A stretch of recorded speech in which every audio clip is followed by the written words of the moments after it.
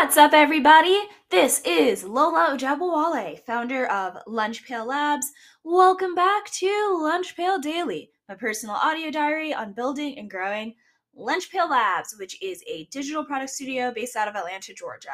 In today's episode, we're going to jam about solo teams, small teams, working with customer support, and scaling it as their product grows, and all of that jam.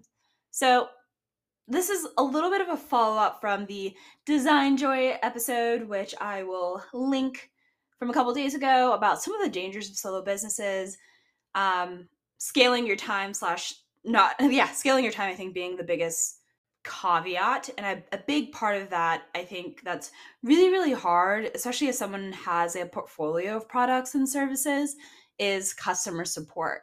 How do you make sure folks get timely responses and the help they need, especially if your company is B2B or B2 maker? It's really, really important that folks who are using your tool, your widget, I think this goes for plugins, templates, things like that, where you're building on top of platforms, can get the support that they need and the help that they need. And yeah, I feel like, especially this week, kind of perusing the forums and stuff, just run into a lot of like plugins and integrations and micro products that can easily just get trashed if the creator doesn't have the time for support and upkeep anymore. So I ran into this article, which I'll also post in the show notes. It's from Zendesk on scaling support teams. And they had 9 strategies. Say 1, 2, 3, I'm looking at them right now. 5 of the 9 strategies had to do with like different flavors of hiring more folks, which I think can be like a pretty obvious one, is like if your product becomes like massively successful and you have like 10,000 users and stuff like that, that's probably going to be very hard to support as like a one-person team.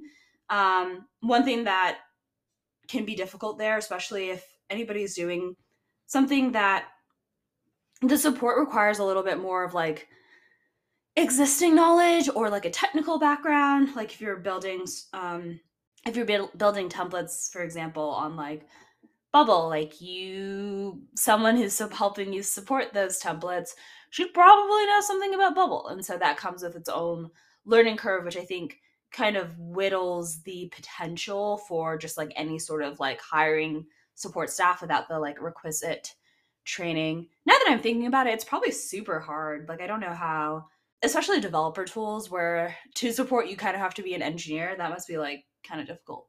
But yes, 5 of those strategies were different flavors of hiring more people.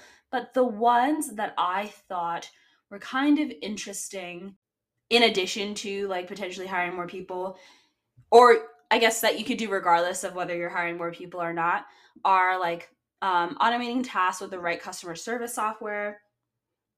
Someone on Twitter, and I'll see if I can find the thread, talked about like Zaps and like no-code automations they use to run their business. And I think there's like a real place for that, especially for customer support. Maybe like aggregating those Zaps, I might look for them. And next one was building a knowledge base, which is actually something that I've started to do, internally in Lunch Pail Labs, of having like customer just archiving support requests. And I'm finding that across clients, across micro products, across things, there's sometimes recurring questions that I'm able to pull from the next time someone asks me a question. And I also really think it's great fodder for documentation as well. That's a big one. Another interesting one is like create a community forum, which is not something that there's the forums for Bubble and Adalo. It'll be interesting to see like what would that look like for a company? Like what would it look like to be like, bam, this is like the Lunch Pail Labs ask questions space across everything that I'm involved in. I don't know. That'd be kind of interesting maybe. And I think those were the main ones. And then in terms of tools, you got things like Gitbook, which I've used on the behalf of clients, kind of like maintaining. I don't think it's necessary. I don't know if it's worth it for a solo creator, entrepreneur, maker. They do have a free version, but that's only for open source projects. And I think their starting plan is like $32 per month. And we got Notion, which I think it totally works. Definitely a lot of legwork there. though perhaps there's something that could be built on top of Notion to kind of pull in requests from different things. Like that might be something for me to think of and explore. And then, things like Slab. I ran into this really interesting tool, Letterbase. It seems like they were active in like 2000 or 2020, but their website is currently down. So I guess they may not be in business anymore. But it's something I'm curious about. I also posted on Twitter of, yeah, like what kind of customer support tools are people using at the very like earliest stages, and not only just to like track requests, because I think especially, I don't know, early folks, like, I mean, I get stuff from in DMs, I get stuff from forums, I get stuff from Slacks, I get stuff from, it can be like all over the place.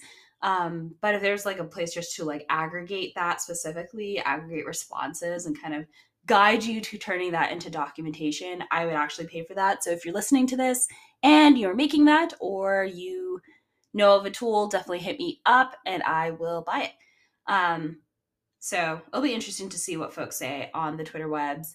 And, if I'm feeling mighty fresh, kind of going back to yesterday's comments on getting early feedback, I might go on Kernel and post about like an idea for a support tool more geared towards that like solo person and maker, and see what kind of comments I get. So that's really it for me on this Thursday. I hope you all have a great one.